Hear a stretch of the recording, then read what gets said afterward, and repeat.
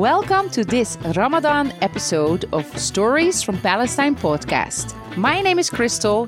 I'm a Dutch woman married to a Palestinian, and we live with our 2 children in Beit Safafa between Jerusalem and Bethlehem.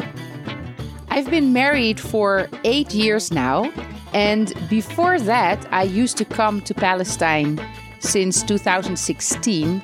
So I have experienced quite a lot of months of Ramadan in Palestine, and I have not always felt involved with the traditions and with the religion of Islam in general. But this has changed and evolved over the years. I personally was raised in a Christian family, and I left the church when I was about 18 years old. I think I found myself more in activism and human rights groups more than in a particular religion. I did know Muslims in the Netherlands, and I also was aware of some of their traditions around the holy month of Ramadan, but really only from a distance. And after I got married and I moved in to live with my family-in-law, because they live upstairs and we live downstairs, but it's the same building, then I started really to experience the month of Ramadan from the inside. And I have to admit that for a long period of time, I was a little bit rebellious. Actually, I've been always rebellious against anything that I felt that it was imposed on me. And that happened also during, for example, the Christmas holidays. The same thing happened to me during Ramadan, that I felt it's something that isn't mine, and I didn't want to participate. It's not that I was against it or that I was against the beliefs or the religion of Islam, but more that I felt that I didn't choose it. I have to participate, and I don't want to.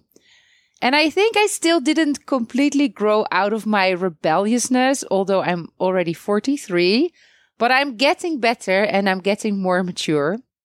And this semester at the Bethlehem Bible College, where I study the tour guide program, we also have a course about Islam. We have a teacher called Dr. Barakat Fauzi. He's very nice.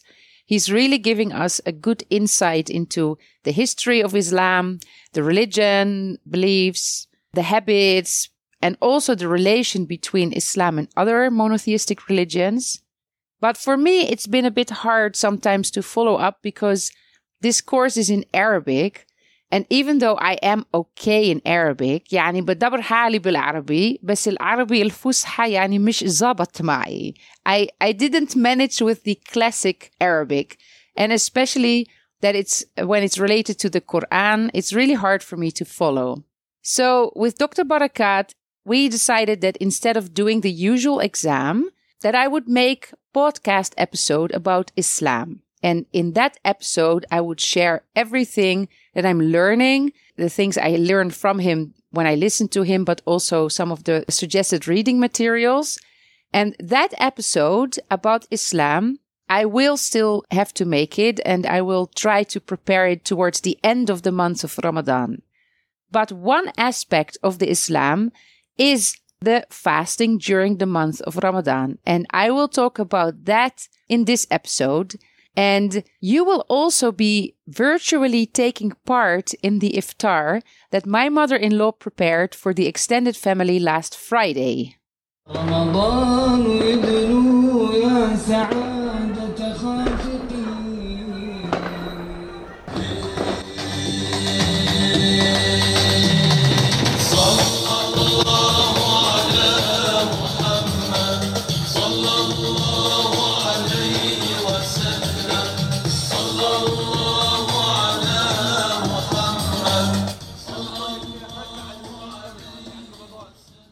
So keep listening. First, I'll give you an explanation about Ramadan, and then you will be able to experience the iftar with us on the dinner table in Beit Safafa. Let's start by answering some questions about what is the meaning of the month of Ramadan, what happens in that month, what is the importance of the month of Ramadan. So first of all, the Muslim calendar is not the same as the Gregorian calendar that is now universally used. The Gregorian calendar is not the only existing calendar. There have been so many different calendars that were used, and some of them are still used. Think, for example, about the Hebrew calendar or the Chinese calendar, the Zoroastrian calendar. Calendars are either based on seasons, on solar, on lunar, or on solely lunar. Now, I'm not a specialist in calendars, so I will not try to explain you exactly, but there is a difference. So if we take a solar year, then we are looking at the time it takes for the Earth to go around the Sun, and that is 365 days. When you look at a lunar year, you are looking at the full cycles of the moon, 12 full cycles of the moon, and that is about 354 days. So there is a difference between the solar and the lunar calendar of about 11 days. And the Islamic calendar, or the Hijri calendar as it's called, is a lunar calendar. So that means that it doesn't stay aligned with the seasons. So every year, the month of Ramadan falls about 10 or 11 days earlier than the previous year. The month of Ramadan is the 9th month of the Islamic calendar. The calendar is also called the Hijri calendar. And this Hijri calendar started counting from the year 622. Now, what important event happened in 622? It is the year in which the Prophet Muhammad, who was from Mecca, he had to leave Mecca, his hometown, because of the people who did not believe in the revelations that he was receiving from God. He was receiving these revelations that are later collected in the Holy Quran from the angel, the archangel Gabriel, the same one that the Christians know from the Bible. And in Arabic, he's called Jibril. So there were people that were persecuting him and his followers, and he had to leave the city of Mecca. He was invited by people from a city called Yathrib. And Muhammad and his followers emigrated to live in that city under more peaceful circumstances. And then they renamed Yathrib to Al-Madina Al-Munawwara, which means the city of the enlightened one, or the luminous city. And later, Al-Madina Al-Munawwara was shortened to just Medina. So this emigration from Mecca to Medina, which in Arabic is called Hijra, this is what gave the name to the Islamic calendar. So we start counting from the year 622, and we take into account that the Hijri calendar is 11 days shorter every year than the Gregorian calendar. So if you calculate it, you will find that we are now in the year 1442 of the Hijri calendar. Now back to the month of Ramadan, the 9th month of the Hijri calendar. And why is it such an important month? Because it is considered to be the month in which the Prophet Muhammad started to receive for the first time the revelations from God through the angel Jibril. Muhammad did not get the whole Quran in the same day. The Quran as we know it today was revealed to him over the course of 23 years. So from the first time, when he was meditating actually in a cave on Mount Hira near Mecca, when he was 40 years old, until he died, age 63, he received revelations from God. And when he used to receive these revelations, he would share them with his companions and they would memorize it. Sometimes it would already be written down, but most of the time it was memorized. And we have to imagine that in those days, that was a very common practice because there were a lot of people who were unable to write. So people had this trained skill to memorize and remember and retell the story to other people. Until at some point, a few years after his death, they were collected because people were afraid that the companions of Muhammad who had memorized the revelations, at some point they would all die and then nobody would know the revelations. So in this month of Ramadan, there is also a night that is very special. It's called Laylatul Qadr, and it is the night in which they commemorate this event of the first revelation that Muhammad received. Usually it is celebrated on the 27th of the month of Ramadan, although there is no certain date for it. Many Muslims spend that night praying, just like the Prophet Muhammad used to do according to the Hadith. Now, what is Hadith? It's something different than the Quran. The Quran, according to Muslims, is the word of God. It is exactly what God revealed to the Prophet Muhammad, to his messenger. But the Hadith is a collection of traditions, of daily practices of Muhammad. Things that he used to say, things that he used to do. These are taken as an example of how a good Muslim should live her or his life. Now, the month of Ramadan starts when the first crescent of the new moon can be seen. That indicates the new month. Remember, we are talking about a lunar calendar. And that is not the same time in all the different countries around the world. So that's why it's not always clear in advance when exactly on which day the month of Ramadan will start and when the fasting will start. That can differ. But once the crescent moon is seen, that's when the holy month starts. And then what?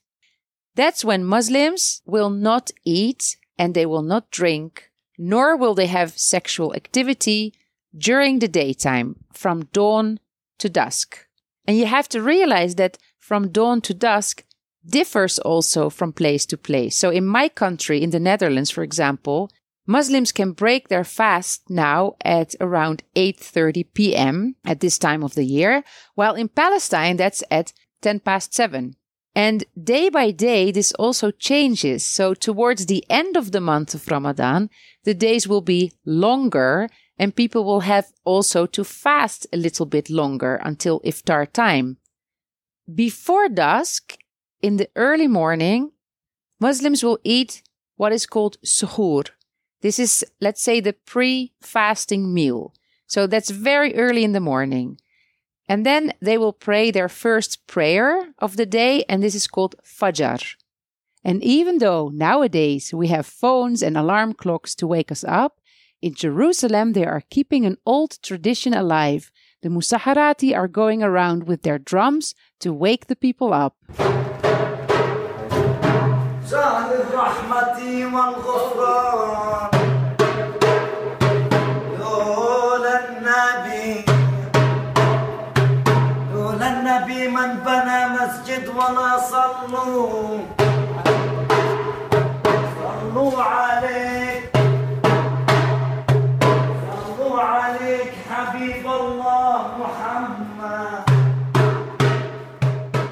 Then they will go about their days normally. So they go to work, they go to school, they will pray their prayers at the usual times of the day as normally. But I have to say, in Palestine, I do see a shift of activity where people would take a rest in the afternoon, and then sometimes sleep a bit before the iftar time, and then in the evening they'd stay up later, especially in the weekends. I hear, and now when the summer is coming, the Ramadan was here, of course, in the last years. In the summer, it's now moving towards the springtime. But, you know, it's warm here outside. So you hear a lot of sounds, people outside, children playing, and there's lots of activity. Fasting during the month of Ramadan is one of the 5 pillars of Islam. So these are the 5 basic tenets of the Muslim religion. The other 4 I will discuss in another episode, but they are the Shahada, which is the Muslim profession of faith, the Salat, the prayer that you do 5 times a day, the Zakat, an alms tax or charity for the poor, and the Hajj, which is the pilgrimage to Mecca. So it is one of the 5 pillars of Islam, and therefore you are obliged to take part in it. Not everybody, people who are sick, people who are old, women who are pregnant or nursing, women who are on their period. So there are exceptions. And children, my daughter, for example, she is 7 years old. And some of the children in her class are fasting for the first time this year. And she really wanted to try it as well. So the first day of Ramadan, she woke up and she said, I'm going to fast today. And 5 minutes later, Mom, I'm hungry. And, we are not really, we are not religious. So I told her, you can have a breakfast now and then you can not eat at school. But I did put her the lunch box because, I'm her mom and I don't want her to be hungry and fainting. So she came home, she finished everything in her lunchbox. She had lunch with us. And then when my mother-in-law had the iftar in the evening at 7:10, she had another meal. So instead of fasting, I think she had 4 meals that day. But for children, it's not obliged, although many children want to try and they want to do the same thing as their parents. So what happens when the iftar time comes?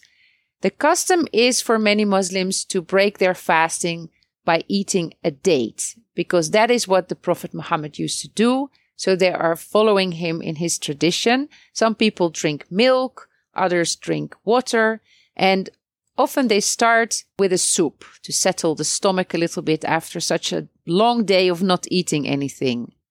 Now, during the weekdays, my mother-in-law, at least, she cooks pretty normal standard food. She's a great cook, so it's always very tasty.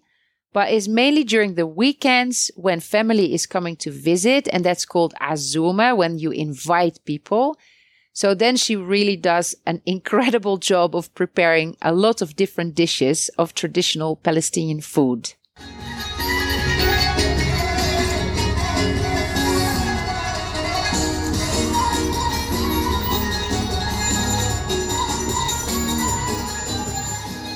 Good morning. I smell lovely smells from the kitchen. What is happening here? We are cooking rice with meat, kubbe, shawarma, مسخن, a lot of salads. I see a pot full of big pieces of meat. What kind of meat is it? It's sheep meat. We have a lot of people who are coming today.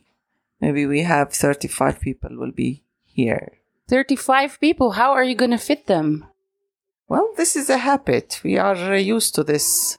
Every year, Ramadan is about gathering, inviting people to eat and seeing each other, talking to each other. This is an occasion also. This is a very nice occasion. And are you inviting the whole family or part of the family? We are inviting part of the family because there is no space for all the family. But we are inviting on periods. Yani, the first week we invite some of the people. Next week we invite others, and we are invited. So tonight there will be the side of your husband, right? Musa's family. Yes, part of them, not all of them. Still only part. And when you said kubba, can you explain what is kubba?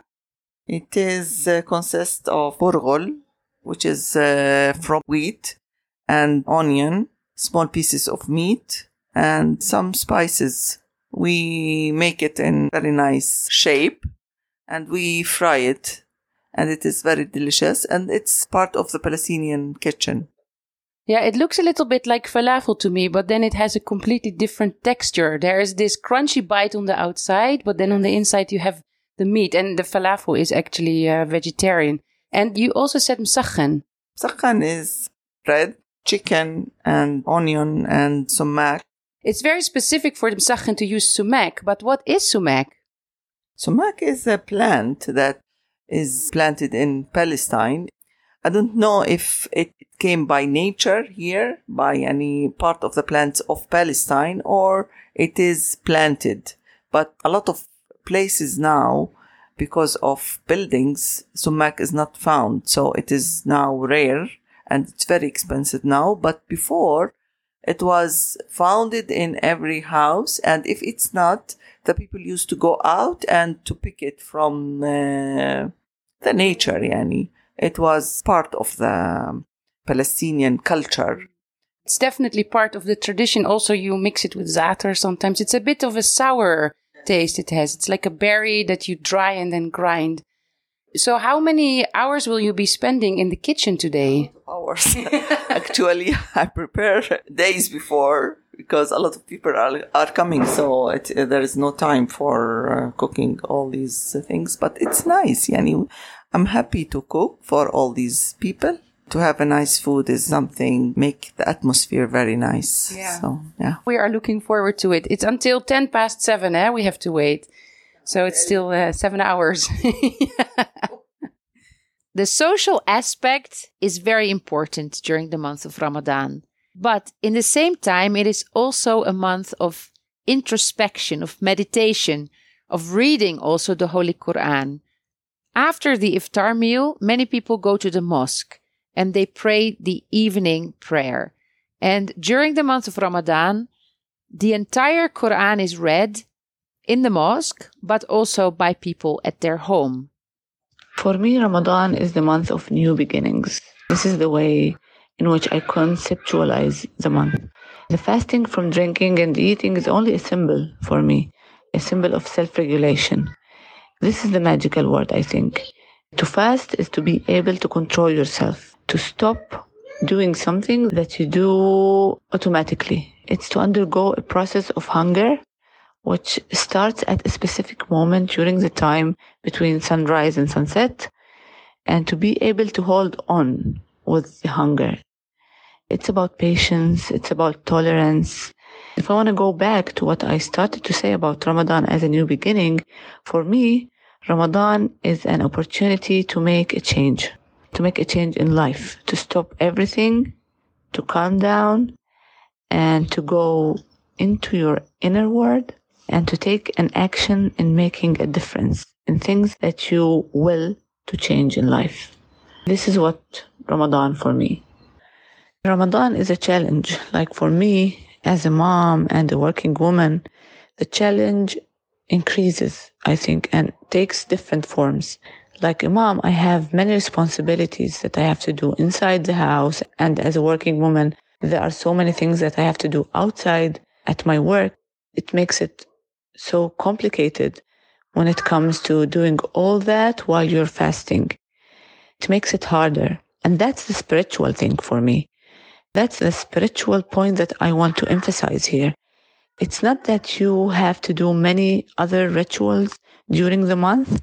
It's more like challenging yourself with being able to endure all that, things that you do like every day and part of your everyday life, but you do it exactly at a moment when you run out of energy. And this is the spiritual moment that I want to talk about. For myself, I started to enjoy this month a couple of years ago when I decided to make it a special month, a month of mindfulness, of cleansing, taking care of my body, taking care of my mind, to create my own rituals. So in this month, I stop using sugar. I don't eat anything with sugar, and I stop drinking alcohol. Not that I drink that much, but I do like my glass of wine. I eat little carbs because I feel very bloated when I eat carbs. I eat lots of fruits, lots of vegetables. I drink plenty of water. So I don't fast, but I do think very well about what I eat in the month of Ramadan. I do a meditation every day, and I make sure I get exercise. So either I walk or I do my Zumba workout. And you don't know this about me yet, but I'm also a Zumba instructor. And before COVID, I used to train at least 2-3 days a week with Palestinian women and men. At some point, we started also a mixed group, Zumba workouts. And what you also don't know about me is that I did convert to Islam on paper before getting married, because my husband here in Jerusalem falls under the Israeli rules and laws. And in Israel, there is no civil marriage. So we had to get married in the Islamic court. Even though in Islam, it is possible for a Muslim man to marry a non-Muslim woman, this is not possible in Israel. And I think this is part of the policy of trying to avoid as much as possible that Jewish women would marry Muslim men. They make it very hard. It's not impossible, but you have to convert to Islam. You have to go to the court, and then you have to meet this guy called Yossi. There's only one Yossi in the whole country. And there you have to explain why did you convert to Islam. And then only if he gives his okay, you can apply for paperwork and residency. So we had to go through this process.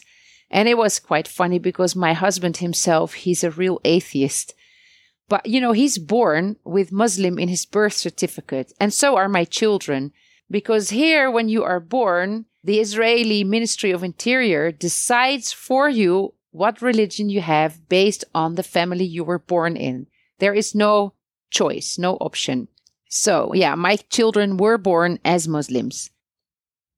Back to the month of Ramadan. So this year, it will continue until around the 12th or the 13th of May. That will depend again on the moon. And when it finishes, there is a feast or a festival.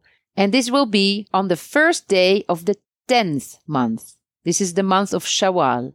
And this day, it is actually not permitted to fast. It's the only day of the month Shawwal that you can't fast. Because some women, for example, when they had their period, they had not been fasting for those days. They will make up for those days, maybe in the next month. But on the first of the 10th month, they should not fast. This is the day that Muslims celebrate the end of the month of Ramadan. This is the day where they pray a special prayer. And they are supposed to do that together, not alone, with other Muslims in congregation. And in Palestine, I always hear the 6 additional takbirs, the Allahu Akbar, from the minaret of the mosque. And this is the Eid al-Fitr, the feast of breaking the fast. This is the day for which people buy their new clothes, and this is the day that they prepare sweets. And I know that in Holland, they actually call it in the Dutch language the sugar feast. Now, if you told that to anybody here, they'd be looking at you like, what are you talking about? It's Eid al-Fitr. But in Holland, maybe because when the Muslims came and they started to have their Ramadan feasts in the 1960s, 70s, people saw that they were eating so much sweets on that day and they started to call it the sugar feast. But it's true, there is sweets involved. And what happens here in Palestine, I don't know in other countries, is that the women usually stay at home and they prepare coffee and tea and sweets, and the men go out and they go and visit all their female relatives. So they go see their sisters who are married and they don't live at home anymore. They go to their cousins, their aunts, sometimes friends and neighbors, female neighbors. And usually these visits are pretty short. It's more of a habit, a custom. But it's a tradition showing your family members that you care and to celebrate the end of the holy month of Ramadan together.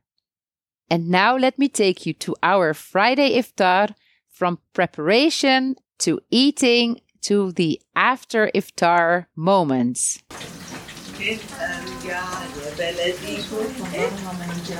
تسوي كريستال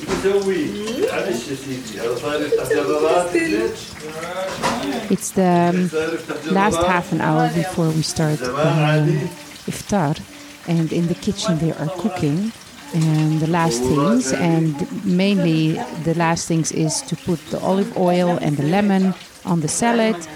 I think all the warm food is ready. We have laid the table upstairs for 35 people, and we are doing it outside on the rooftop. This is very common in Palestine, that you have houses with flat roofs on which you can organize activities. And if the whole family comes together, then you need that space. So I'm going to just look upstairs what is going on. Our house is connected with the house of my family-in-law. We live downstairs. Hi, Hadi. And they live on the first floor. And we are going up the stairs now to the roof. There's a bunch of kids already here playing around. And we have 3 tables in an L shape. And then for the smaller kids, we have a small table with small chairs. And I think that when everybody is here, we just have enough space for everybody to sit. We're waiting. You can see outside from the roof that the neighbors are also going to have guests. They are preparing long table outside. And there are people outside trying to get home just before the iftar will start. I can see families nicely dressed up in their cars on the way to the homes where they are invited for the iftar dinners. Louisa, how do you feel? Are you hungry? Yes. Did you fast today? No. Did you try? No. But the other day you tried, right? Yes. How was that? How many hours did you fast? 6 hours. All the time in school you didn't eat anything? Yes. And how was that? That was not so easy. How did you feel? I felt hungry. Felt hungry. And why did you do it? Because I want to try to fast and I did just for 6 hours. Yeah, no, I'm very proud of you. Now I know that you can do without food for 6 hours. So next time you tell me you're hungry, I'm going to tell you, I think you can wait. It looks like the family is arriving.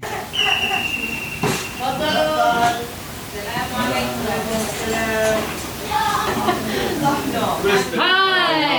كيف حالك؟ Hello.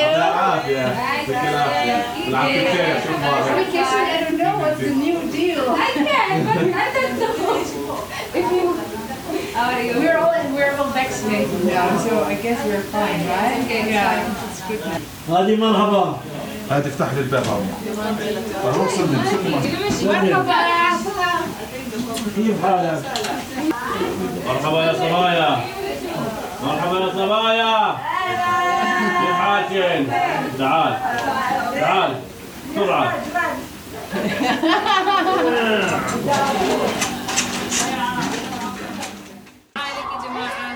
يلا أذن. ما تنقص معالك. وين ما حطوش معالك؟ تفضل.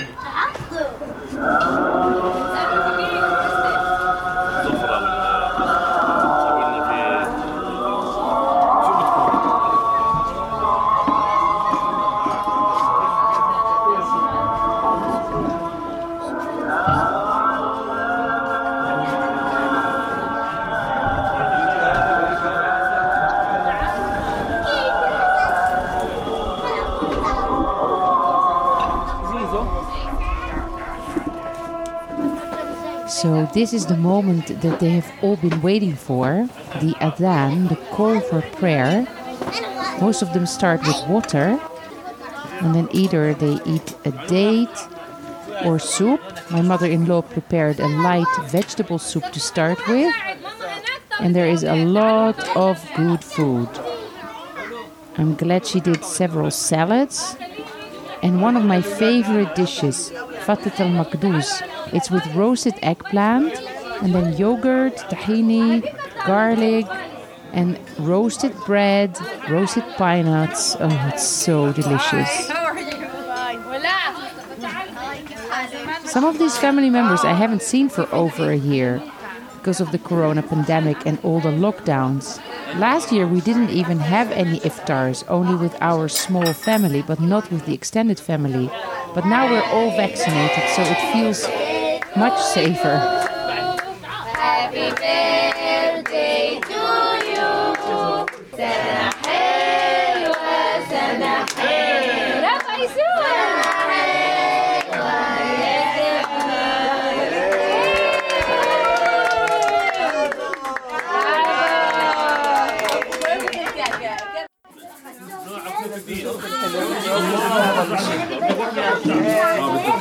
جبت البطيخ والشمام والشيء.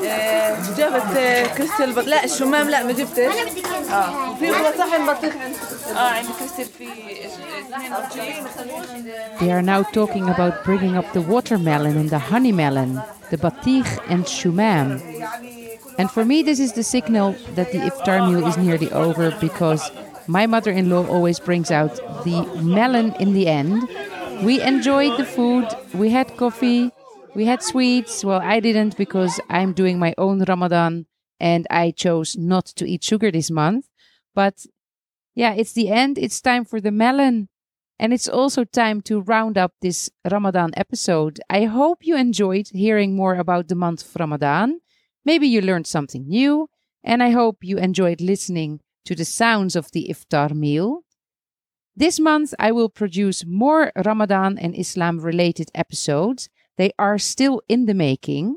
You can always stay informed and enjoy the photos and videos that I share on social media. So if you have a Facebook or Instagram account, then check out Stories from Palestine there. Subscribe or follow the podcast on your podcast player. Subscribe to the mailing list so that you get your weekly reminder in your mailbox. And if you appreciate all the time and effort I spend in making these episodes, then consider a donation to keep me going. There is one link in the show notes of this podcast. You can click that link to reach all the links you need, or go to storiesfrompalestine.info. I wish you all a great and inspiring week and Ramadan Mubarak.